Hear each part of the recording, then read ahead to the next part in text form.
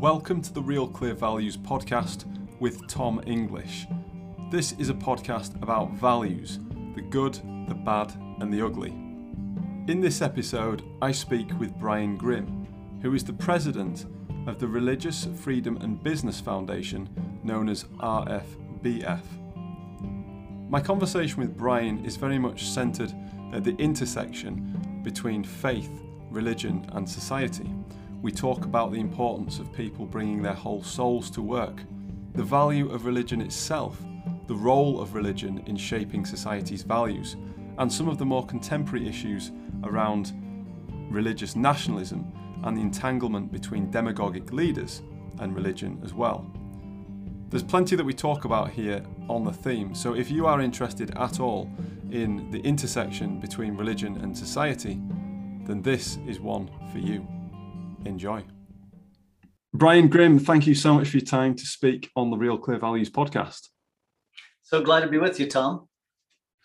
It's great to be catching up, Brian, and I'm really particularly interested in speaking with you because you, I imagine, have got a lot to say. Well, you certainly have said a lot about the value of religion, and it's something that I think is very topical at the moment in the world that we live in, and how we look at different religions, how we look at the interactions between different religious people and people who are non-religious as well. So, Brian, you are the president of the Religious Freedom and Business Foundation.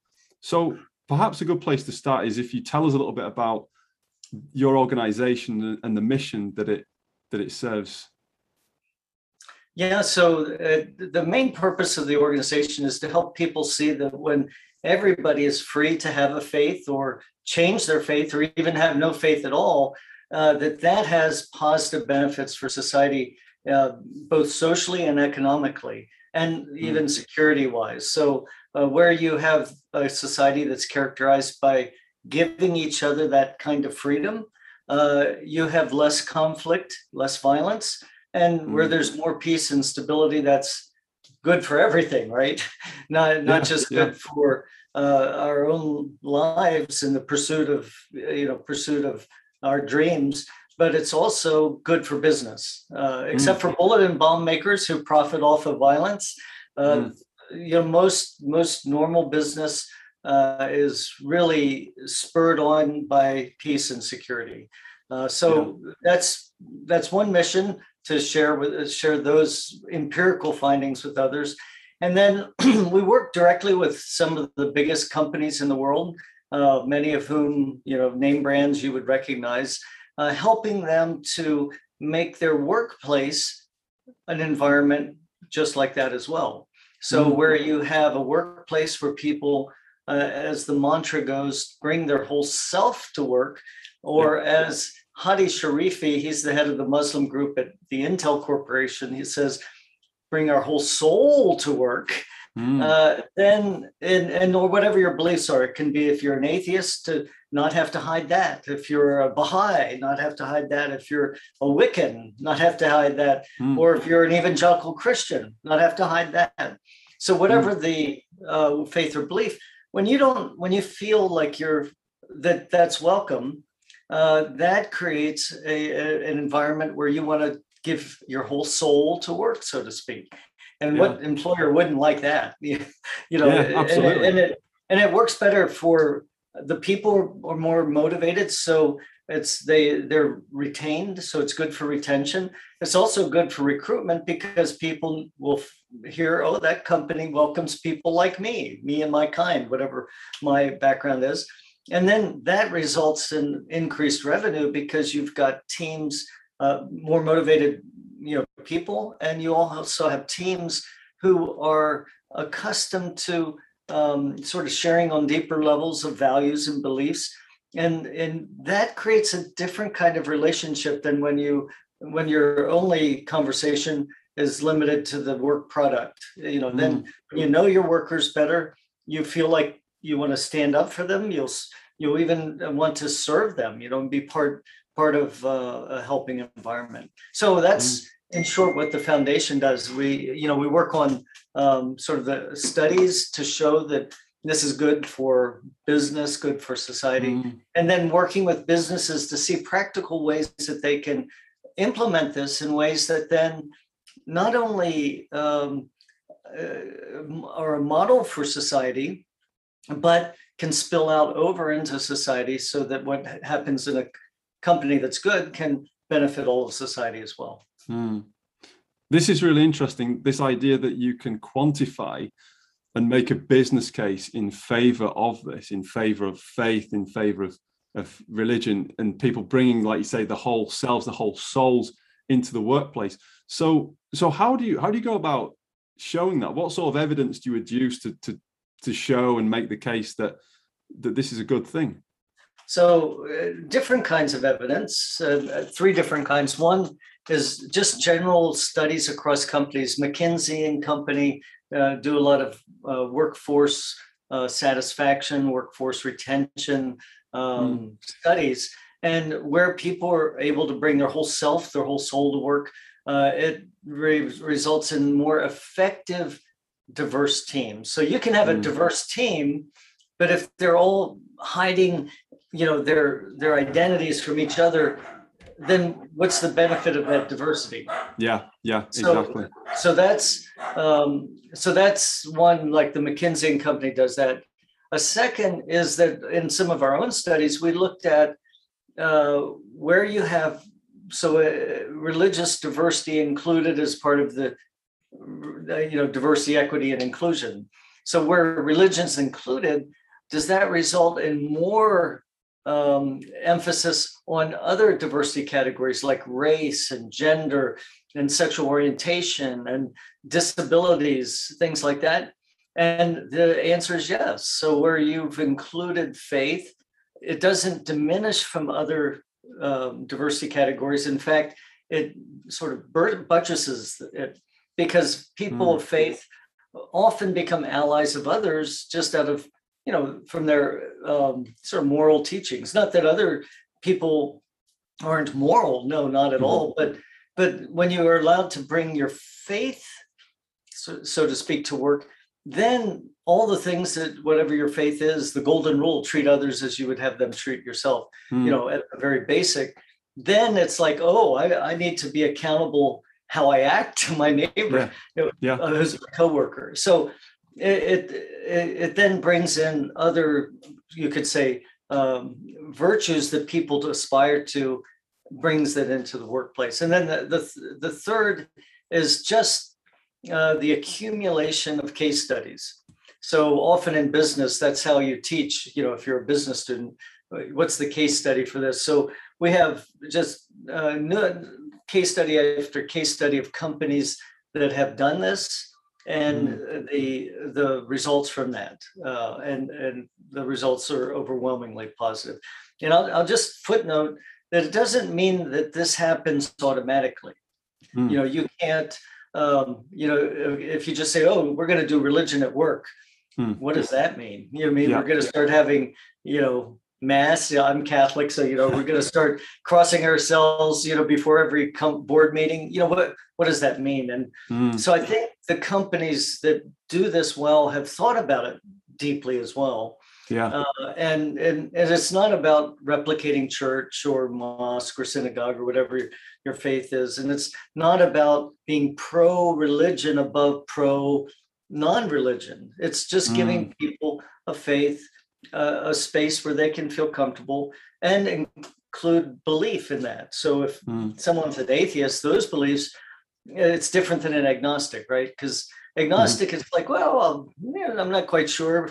I'll stay open. Maybe, my views may change. Whereas if you say I'm an atheist, you've come to a firm, belief.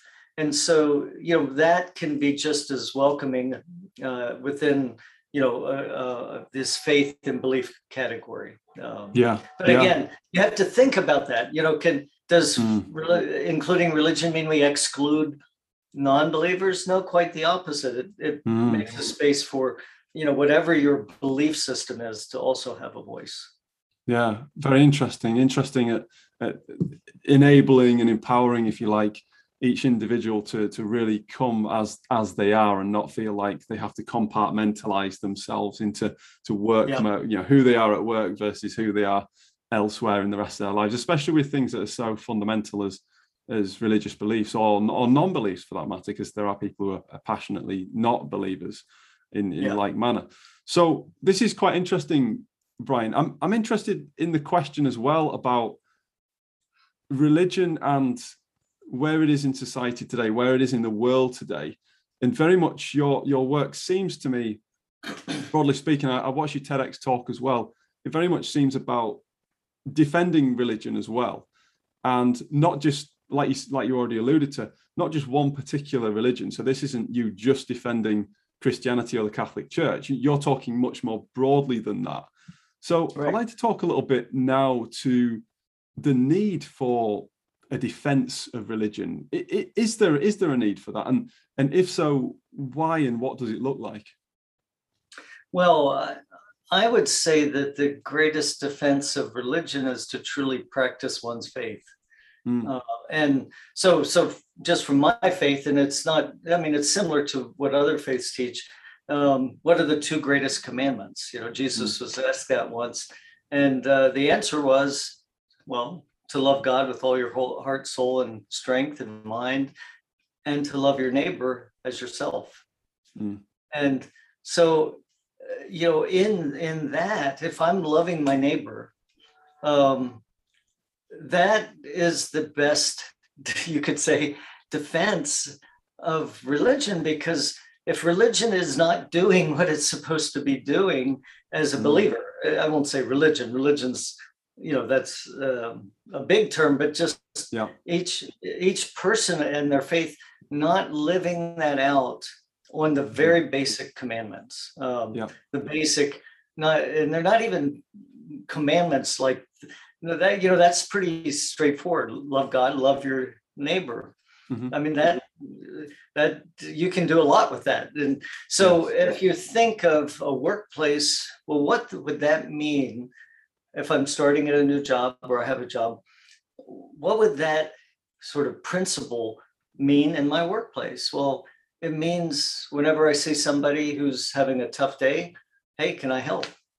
Or I see that you didn't quite get that project done right. Could I give you some tips, or could I help you? Instead of looking for a way to undercut the other guy, Sure. Or so if does that love need defense? It's a good question. Because what holds me back from putting those two most important commandments, according to my faith tradition, to practice? Nothing, right? I mean, you can lock me in chains. Please don't, but you can lock me in chains and say you're going to die tomorrow. Can I still practice the two core tenets of my faith? Absolutely. I can still love that neighbor, and I can still love God. That might be challenging to do in that situation, but and that's what sort of so many stories of saints and other people who have lived that way, and in my faith tradition, we call them blessed today for having lived such a life. So, I mean, there's other sides to many other. You probably didn't expect that answer the question that way. No, it's a very good answer, and it's one that I think cuts right to the heart of the best defense that one can present or muster against an attack is in the action. It's in the principle. It's in the thing that is irrefutable, and love, if it really is love, is irrefutable. You can't make a good case against it. You can't look at it. You can't look at its antithesis and say that is a better alternative than love. And so it is irrefutable. So on that grounds alone, you've kind of won the argument in terms of, is this a good thing or not? What I would say as well is that it shines a light on things as well. It shines a light on where the possible attacks are coming from and the nature of those attacks, because sometimes they come from a place of real malevolence. And I think that it's useful to be able to, from your point of view, and from mine as well, because I'm also a Christian, although from a different denomination, to show that Christ-like forbearance and perseverance as well. Now, and that is, it takes an incredible amount of self-control to do that, especially when under duress. But it really is irrefutable. You can't argue against it, and people have tried to argue against it.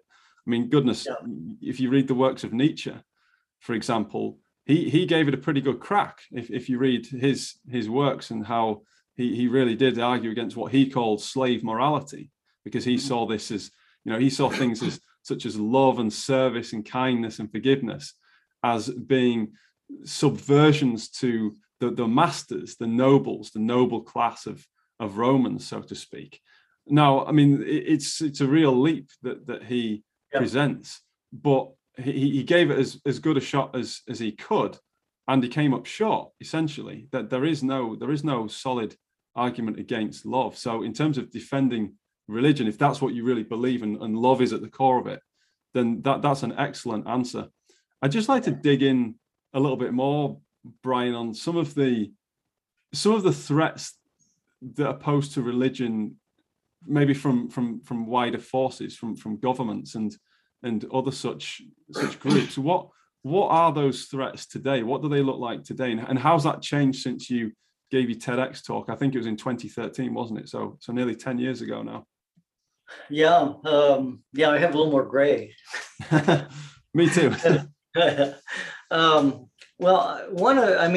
that TEDx talk, it was given at the Vatican. It was an interesting event in itself. And, I pointed out the two different ways that sort of religious freedom is under attack, or where you can find religious freedom constrained. And one is by the actions of governments, policies, laws, or practices, even if they're not codified.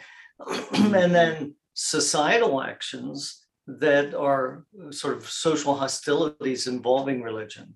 That can be everything from trying to prevent other religions from being able to operate in your neighborhood or your country, or hate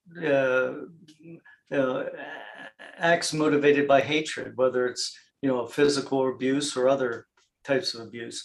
So the biggest thing that has changed over the past decade, you could say, was really the rise of these social hostilities, and they have changed in different forms, and so they're different. Government restrictions are about the same. So sort of this rise of social hostilities was fed after 9/11, September 11, 2001. That's when we really saw a lot of that social hostility involving Islamic related or terrorism. So that was a driving force. It was both the religion related terrorism and the societal response to that.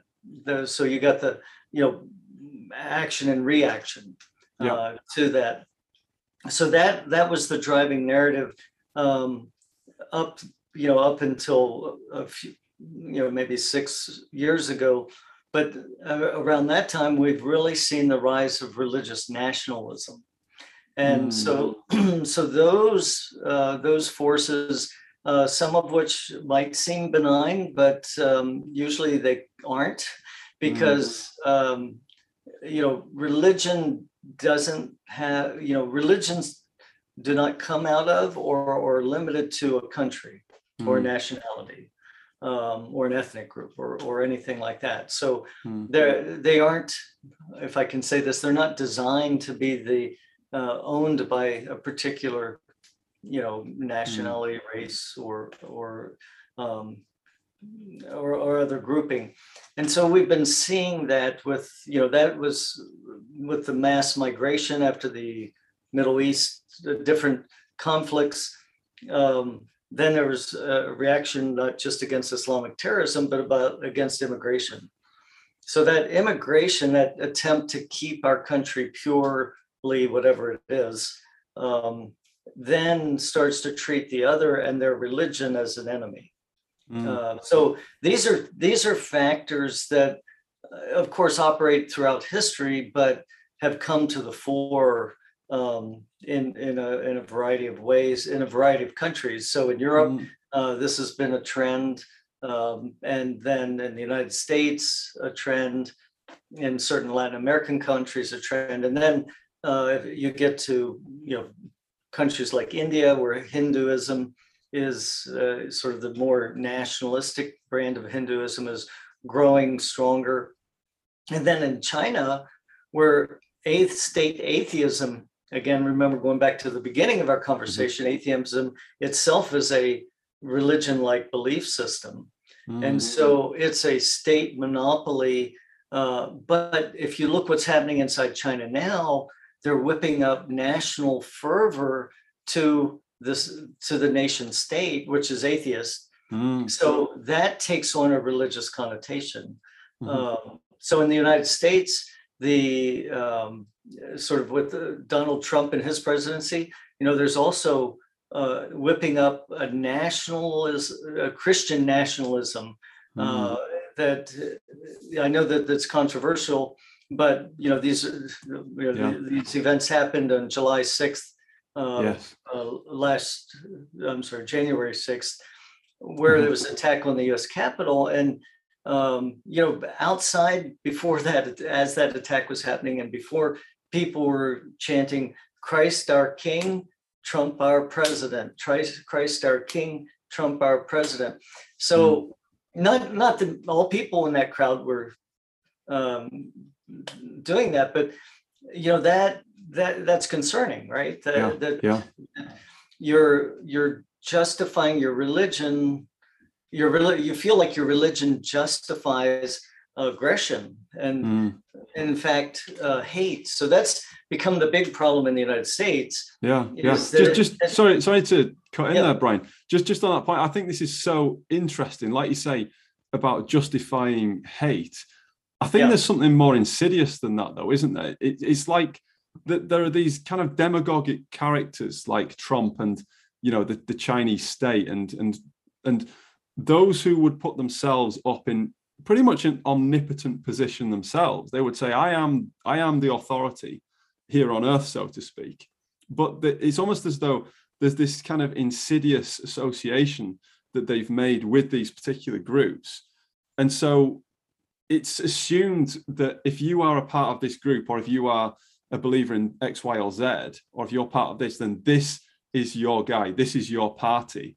And I find it incredibly interesting, especially when, talking about the history of the 20th century, for example, and someone like Carl Jung, who was reflecting on the two world wars that he lived through, and thinking about how the state was actually supplanting God.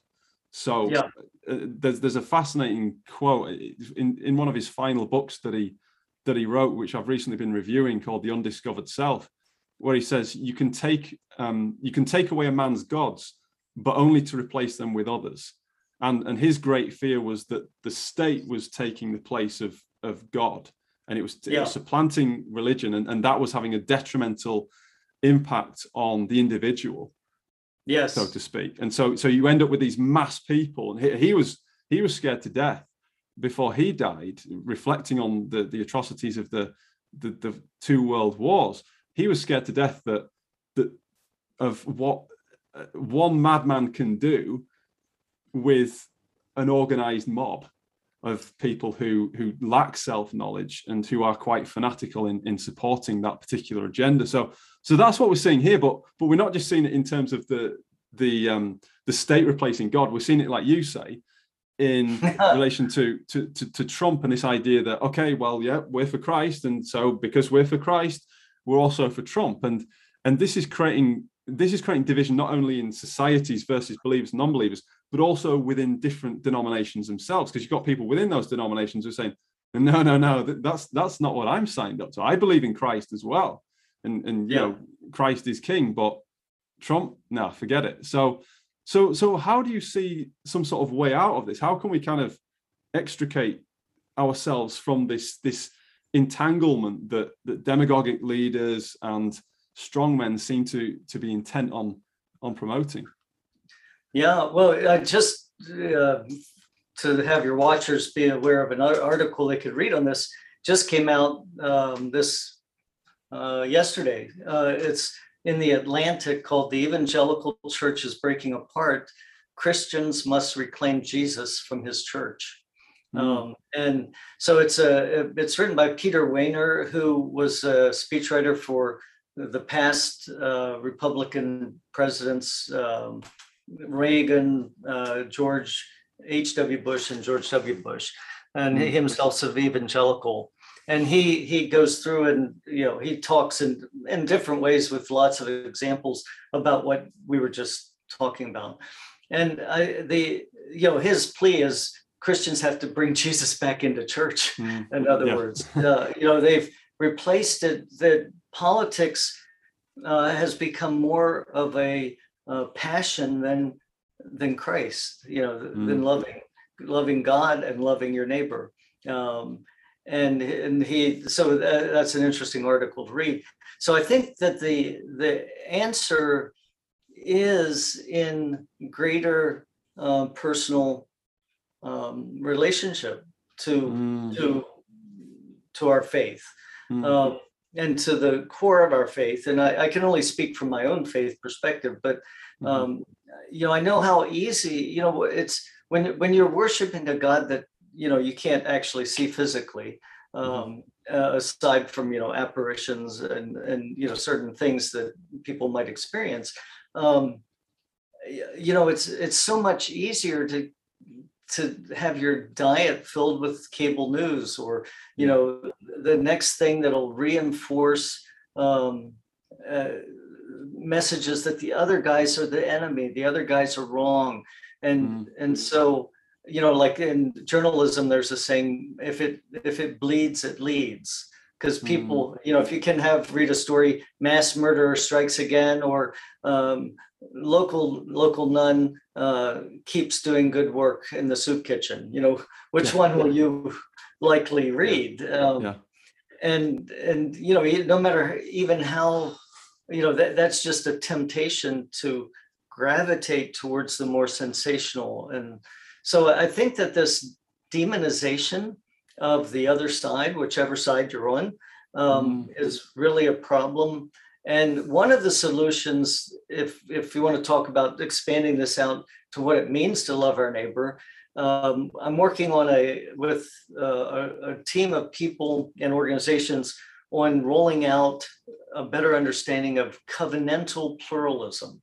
And pluralism, is that productive engagement. It's not just diversity, but it's that where you have many different voices, creating a society that's stronger than it would be if everybody only ate vanilla ice cream, so to speak. Greater than the sum of its parts, you might say.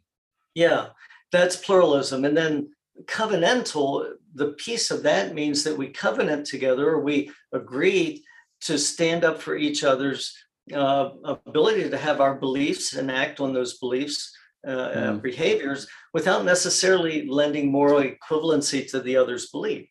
So my whatever, I might have a Baha'i friend, and I want to stand up for their right to have those beliefs, but it doesn't mean I have to agree with that faith perspective.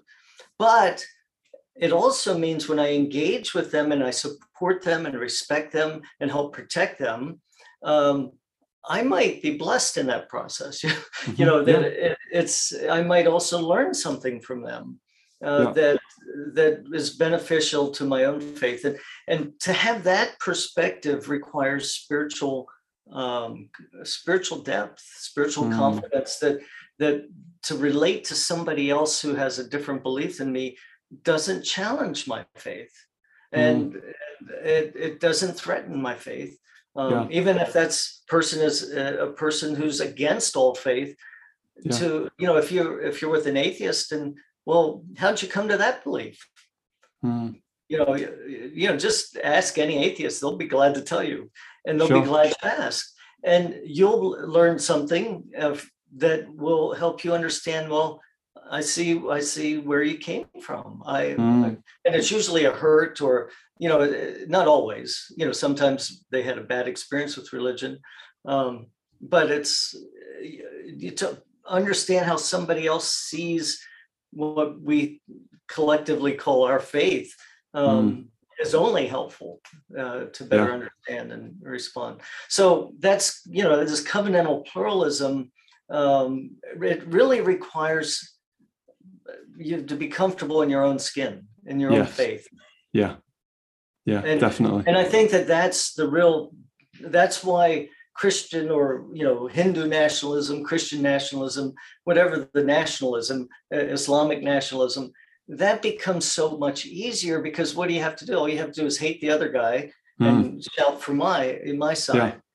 Yeah. But to engage in that engaged covenantal pluralism requires me to actually own my faith and its values, and hope that my faith and values actually has something to say to the other person.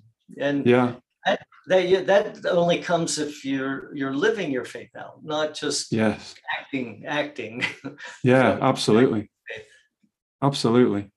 A lot to think about that. I've got to play devil's advocate here, Brian, because I know a lot of people are asking this question right now, and that is, we talk about Christian nationalism, we talk about Hindu nationalism, we talk about all this tribalism involving religion.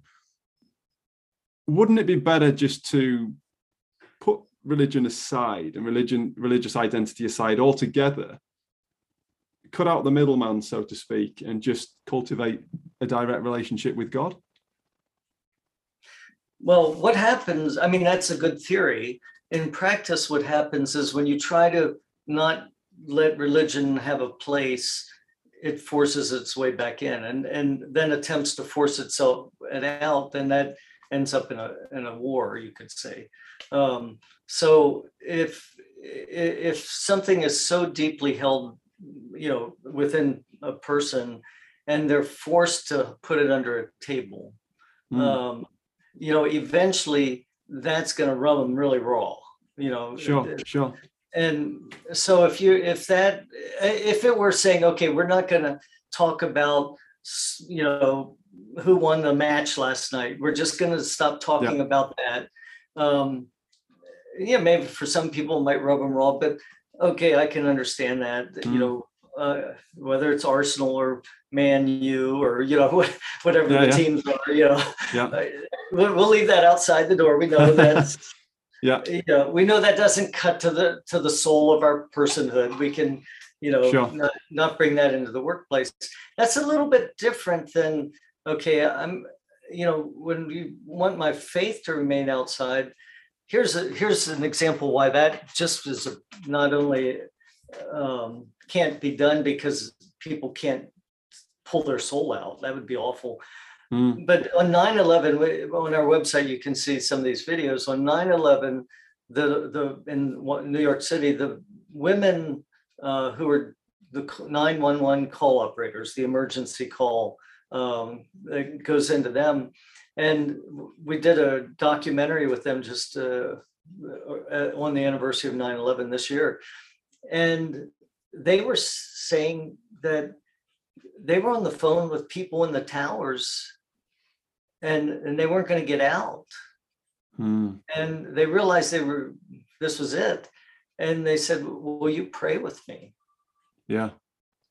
And if you can't bring your faith to work, what happens when there's an emergency and your coworker, well, these happen all the time. Your coworker parent dies, they have a deeper need, or they find out they have cancer, or whatever the light, or their kid just did something, landed in jail. People have deep needs that faith doesn't provide all the answers, but it does provide answers. And so, like this morning, the chief flight controller at American Airlines is also a chaplain, and he's an Anglican priest. And he's a certified pilot, and also he's the guy that moves all the planes around the skies. And this morning, he sends out a devotional every week. And this morning, his devotional was that he got so angry when his father later in life went totally blind, and he got angry at God and got angry at, he's angry at the illness. And then his dad said, look, don't get angry. I have better vision than you do, because I can see things clearly. And so, right there, you had that sense that here's somebody completely blind, and we might get angry about it, but then that person has such a perspective, and they can share that. They can share that perspective. So faith comes into life, and if we disassociate it, so many people are addicted these days. So many people are suicidal, depressed, and certainly faith, speaks to that. Yes. Maybe faith sometimes contributes to that if they have possibly.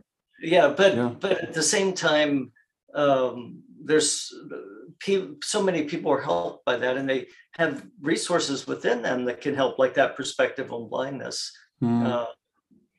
So I think if you try to remove religion, that adds to more conflict, and it makes people remove a really important part of themselves from their normal way they would interact.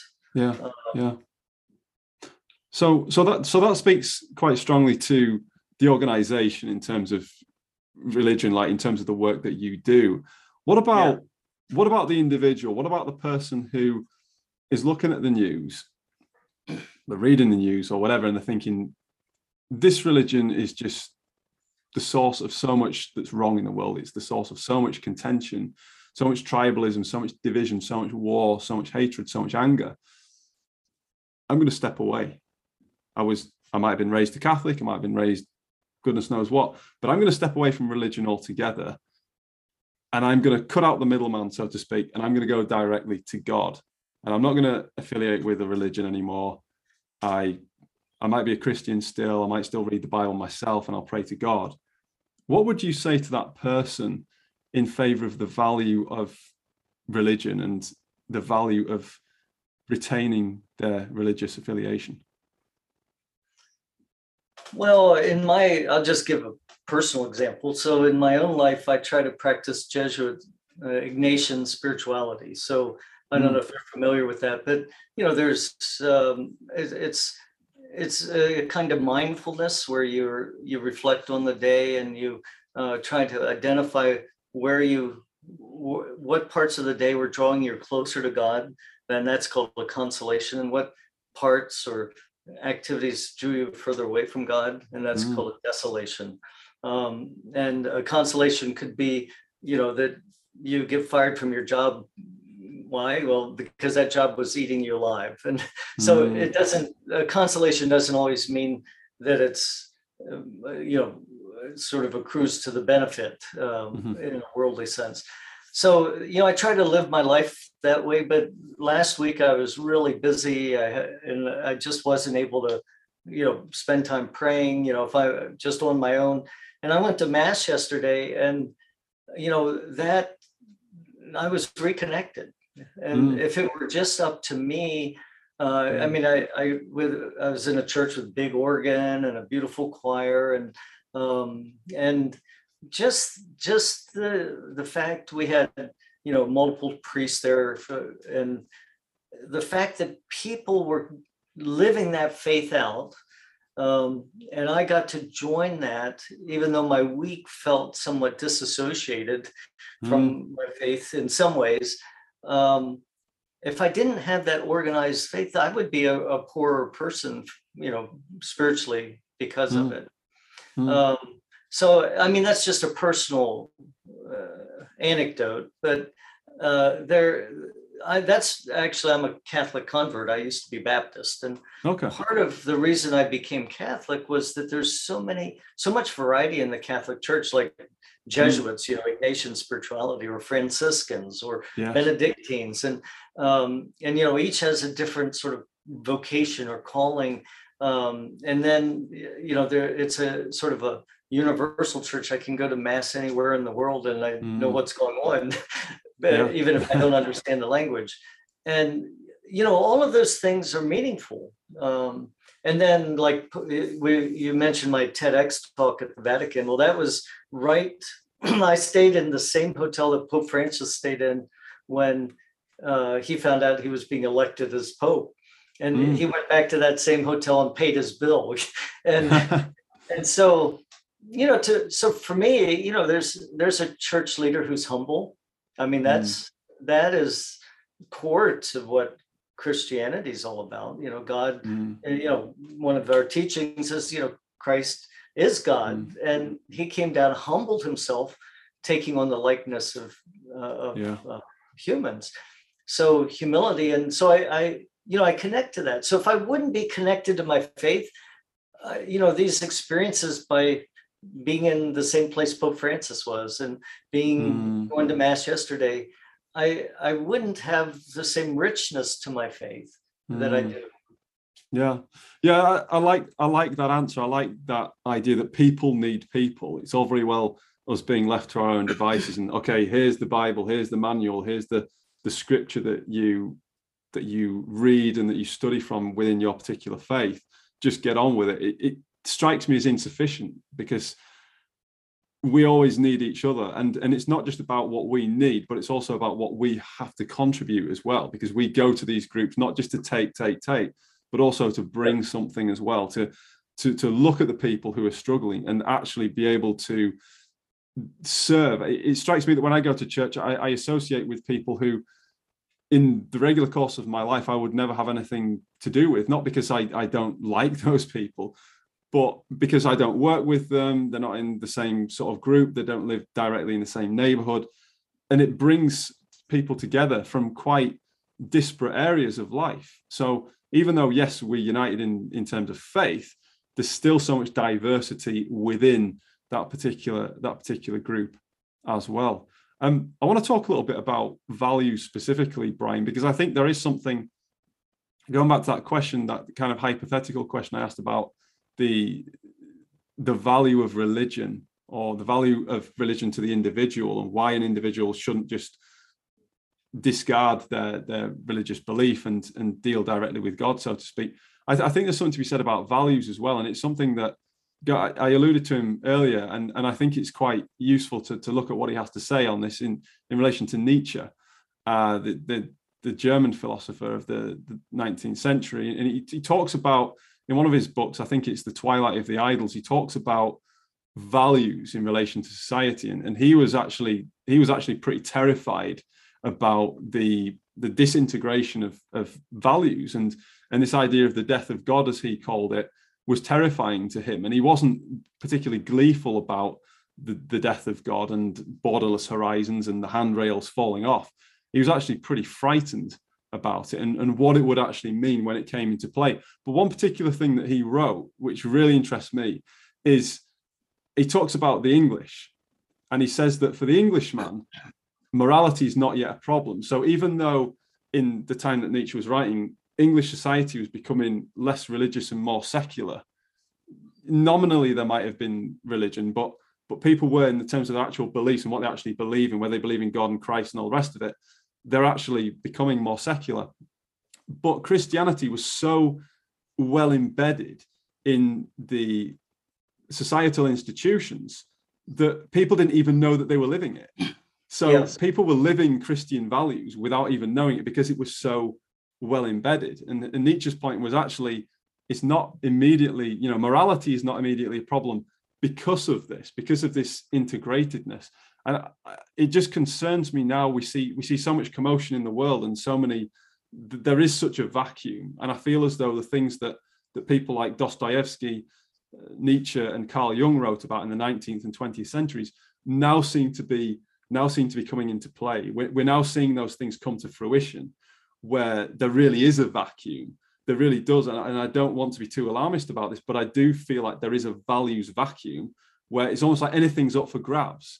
And what is the source of authority? Who do we look to? If we don't trust the church, if we don't trust the government, we don't trust all these institutions, many of which were put in place by FDR under his leadership to prevent things like World War II happening again.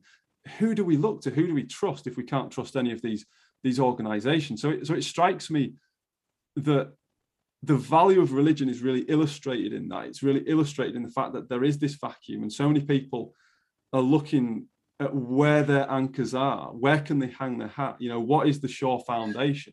And I know Christians talk about Christ in that context, and that has been the foundation for a lot of Western society for, you know, a couple of thousand of years.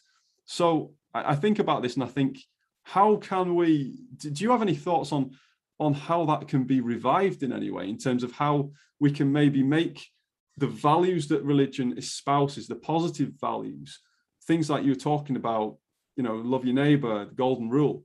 How do you think we can maybe extract the essence of those principles from religion and make them more accessible to people who are looking to find their way in the world, so to speak?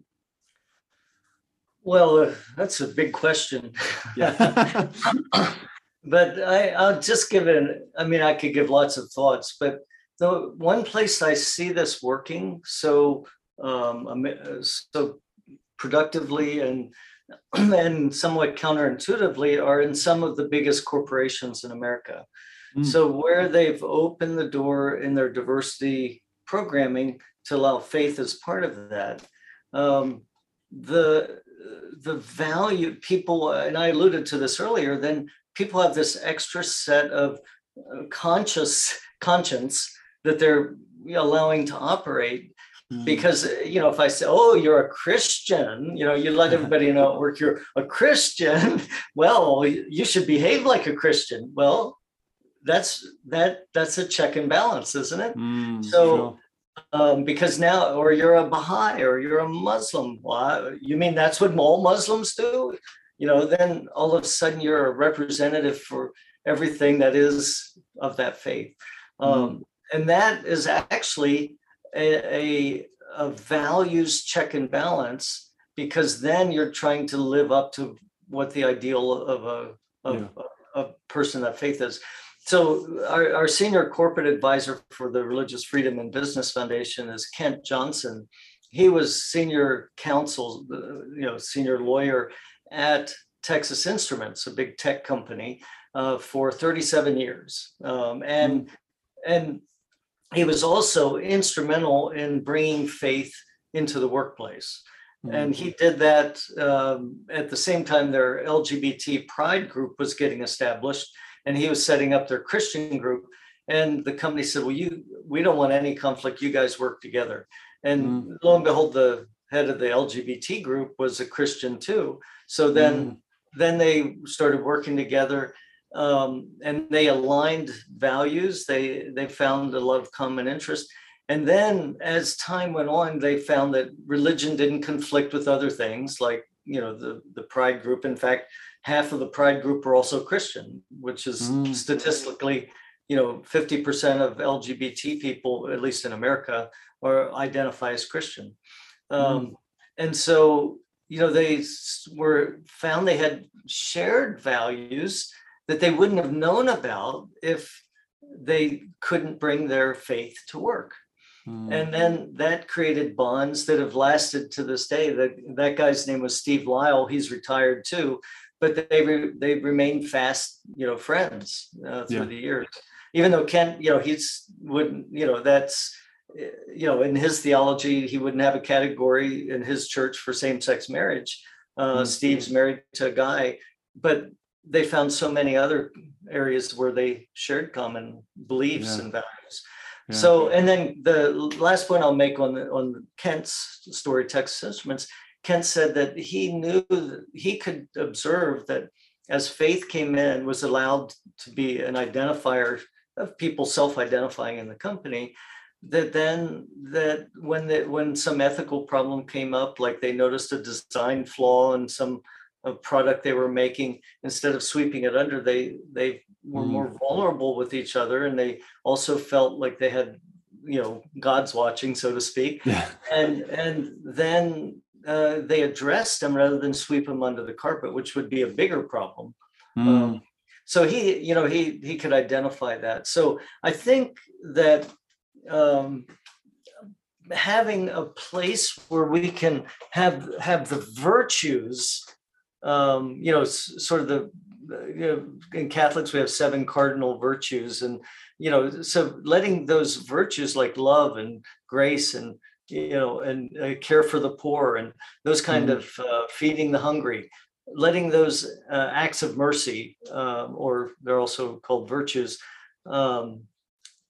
have a place, then that changes things. And that also goes back to love, because the graces or the mercies are all acts of love.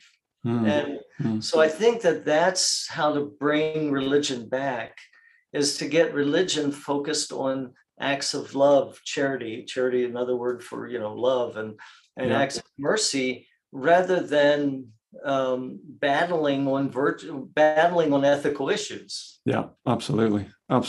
Yeah, focusing on the action, and that's the thing. That's one thing that strikes me when I read the New Testament, is that the scripture in James that says faith without works is dead doesn't mean anything. So this whole idea that I say that I'm a Christian, therefore I'm on Trump's side or I'm with Putin or whoever, is complete nonsense, because faith without works is dead, and that's just idle talk. If I align myself based on some sort of tribal identity, it really is. I mean, if people really believe it, if people are really committed to it, then that belief in God, that faith in God, is the ultimate check and balance, if you like, because it enables self-governance. Because God's always watching, right? It doesn't matter, if I'm in the presence of my boss or my wife or not, because God is always there, and ultimately I will be accountable to him. Brian, I just want to shift things slightly, because we're coming to the end of time now. I just want to ask you really quickly, just what's one of the best examples that you've seen? We've talked a lot about love and the positive impact that faith can have in relation to the beliefs and the values. What is one of the most powerful examples that you've witnessed yourself of faith in action? Well,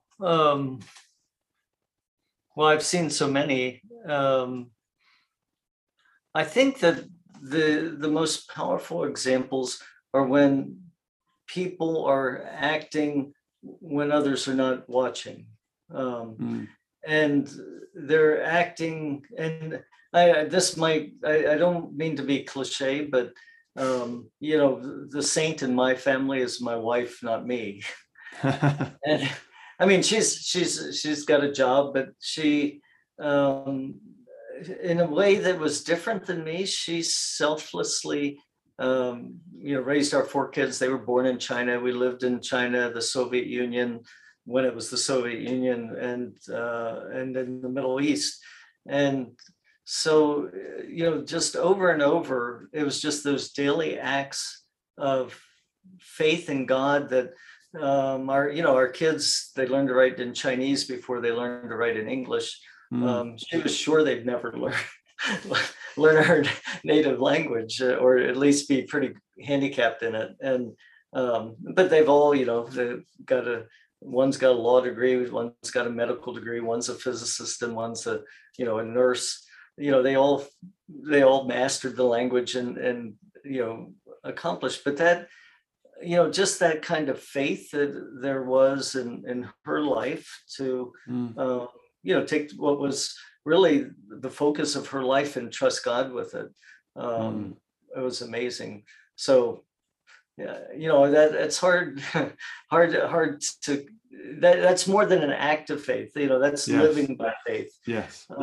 And sometimes people ask me questions, and what I do now with the foundation is not, it's not a job, it's not a career, it's a calling. And so what, somebody asks, well, would you move to India if that, or would you move to here or there?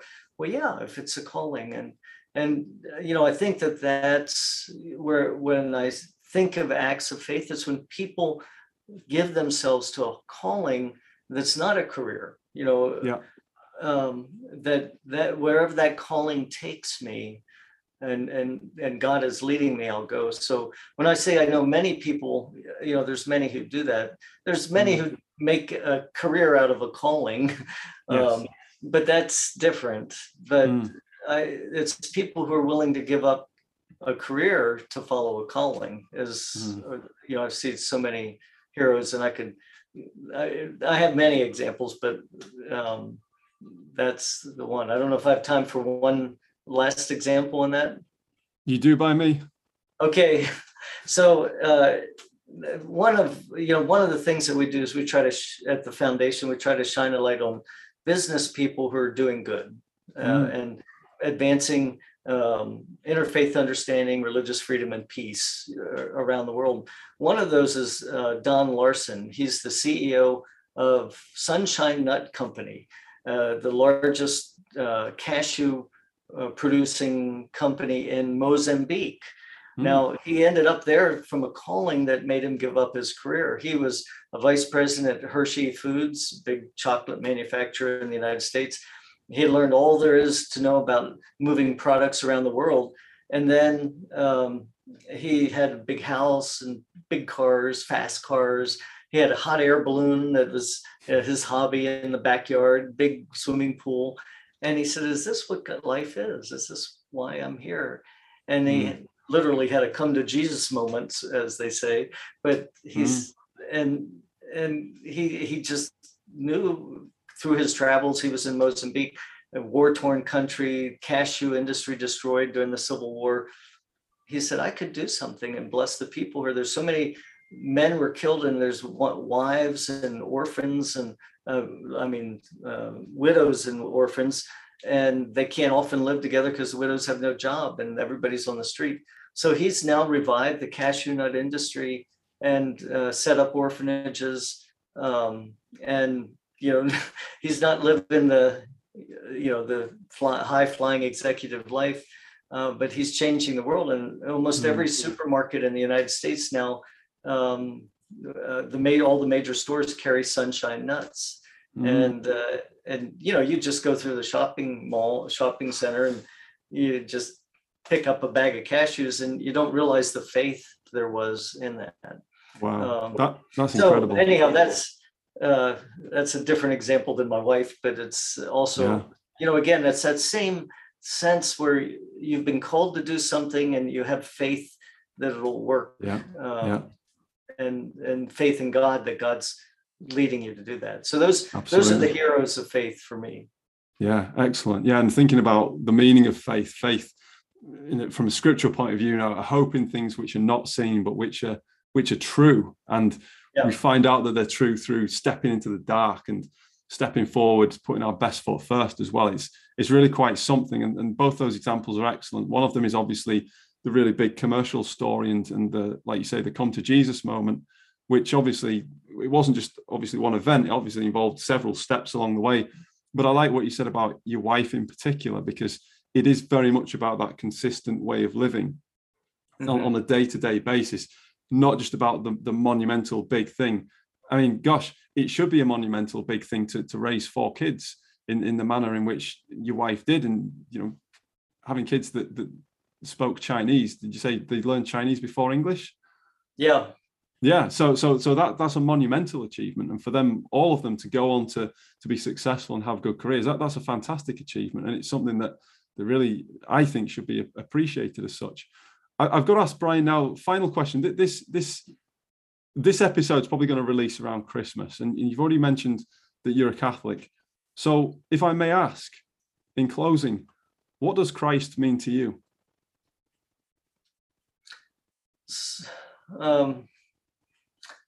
So without being overly dramatic, Christ's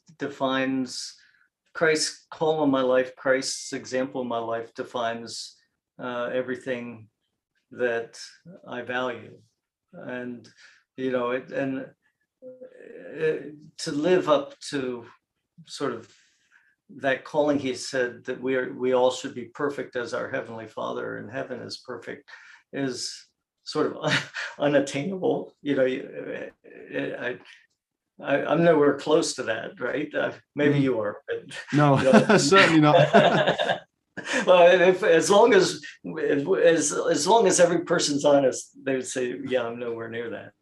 And then that's why the grace means so much. That his sacrificial atonement for each person is because there's that hope, there's that desire that we should all be perfect, and we just can't get there, and we need a savior. So it's sort of all of life, but then when you dig down, it's the aspirations, and then realizing I can't attain that, and then Christ provides the full meaning in that. And the other thing I would say is, and I know this might not be theologically orthodox, but through Christ, God is accountable for how the world has turned out. In that, the world has plenty of problems, and the scriptures don't express it this way, but to me it means something, that God didn't just say, well, you guys screwed up, tough luck, but he I don't know if feels accountable is the right way to describe that, but did something to solve that problem of how things turned out. And I think for many people who aren't believers, this question of evil in the world and all that, how can a good God create such a messed up, place? Well, there's so much beauty in the world too. So, it's not a completely messed up place, but there are atrocities, and there's true wickedness and evil in the world that continues to happen, and God hasn't abandoned us, but in Christ has said, no, he died for that. Yeah, absolutely. And it's through faith that we take advantage of the merits of Christ, isn't it? So that wraps it up nicely. Brian Grimm, thank you so much for your time on the Real Clear Values podcast. Thank you, Tom. Great to be with you. Thank you for listening to the Real Clear Values podcast with Tom English. If you know anyone who is looking for success that's both meaningful and sustainable for themselves or their organization, then please send them this podcast. And if you yourself are looking to create a life of purpose, meaning, and fulfillment for your own version of sustainable success, then I offer a mentoring program that will get you on your way. Just go to 3stewardships.com or message me directly to tom@3stewardships.com. That's tom@3stewardships.com. Until next time, I'm Tom English, and I wish you all the best in your own pursuit of sustainable success.